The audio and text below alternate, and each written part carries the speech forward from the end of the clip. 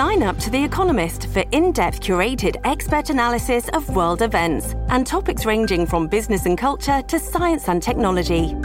You'll get the weekly digital edition, online-only articles, curated newsletters on politics, the markets, science, culture and China, and full access to The Economist Podcast Plus. The Economist is independent journalism for independent thinking. Go to economist.com and get your first month free.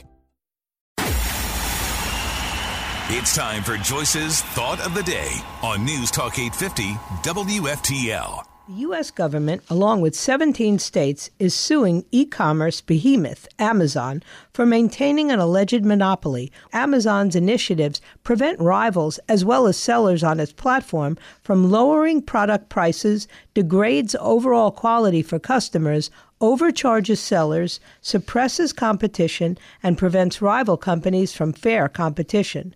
By stifling competition, Amazon ensures that no current or future rival can threaten its dominance, said the FTC in a September 26th press release. Amazon's far-reaching schemes impact hundreds of billions of dollars in retail sales every year, touch hundreds of thousands of products sold by businesses big and small, and affect over 100 million shoppers. With a focus on anti-competitive practices, John Newman, the deputy director of the FTC's Bureau of Competition, said, "Seldom in the history of U.S. antitrust law has one case had the potential to do so much good for so many people." Founded by Jeff Bezos, Amazon started online sales in 1995 through selling books. From there, it has expanded to selling almost everything and becoming the biggest e-commerce platform on the planet. The 172-page complaint alleges that the company has seized near total control of the online retail economy and has exploited its monopolies in ways that enrich Amazon but harm its customers.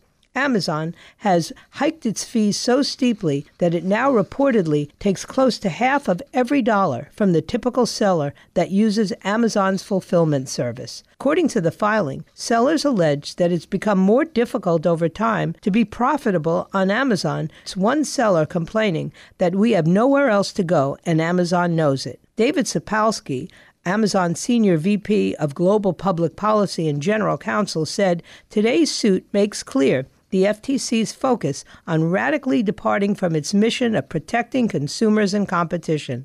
The practices the FTC is challenging have helped to spur competition and innovation across the retail industry and have produced greater selection, lower prices, and faster delivery speeds for Amazon customers, and greater opportunity for the many businesses that sell in Amazon's store.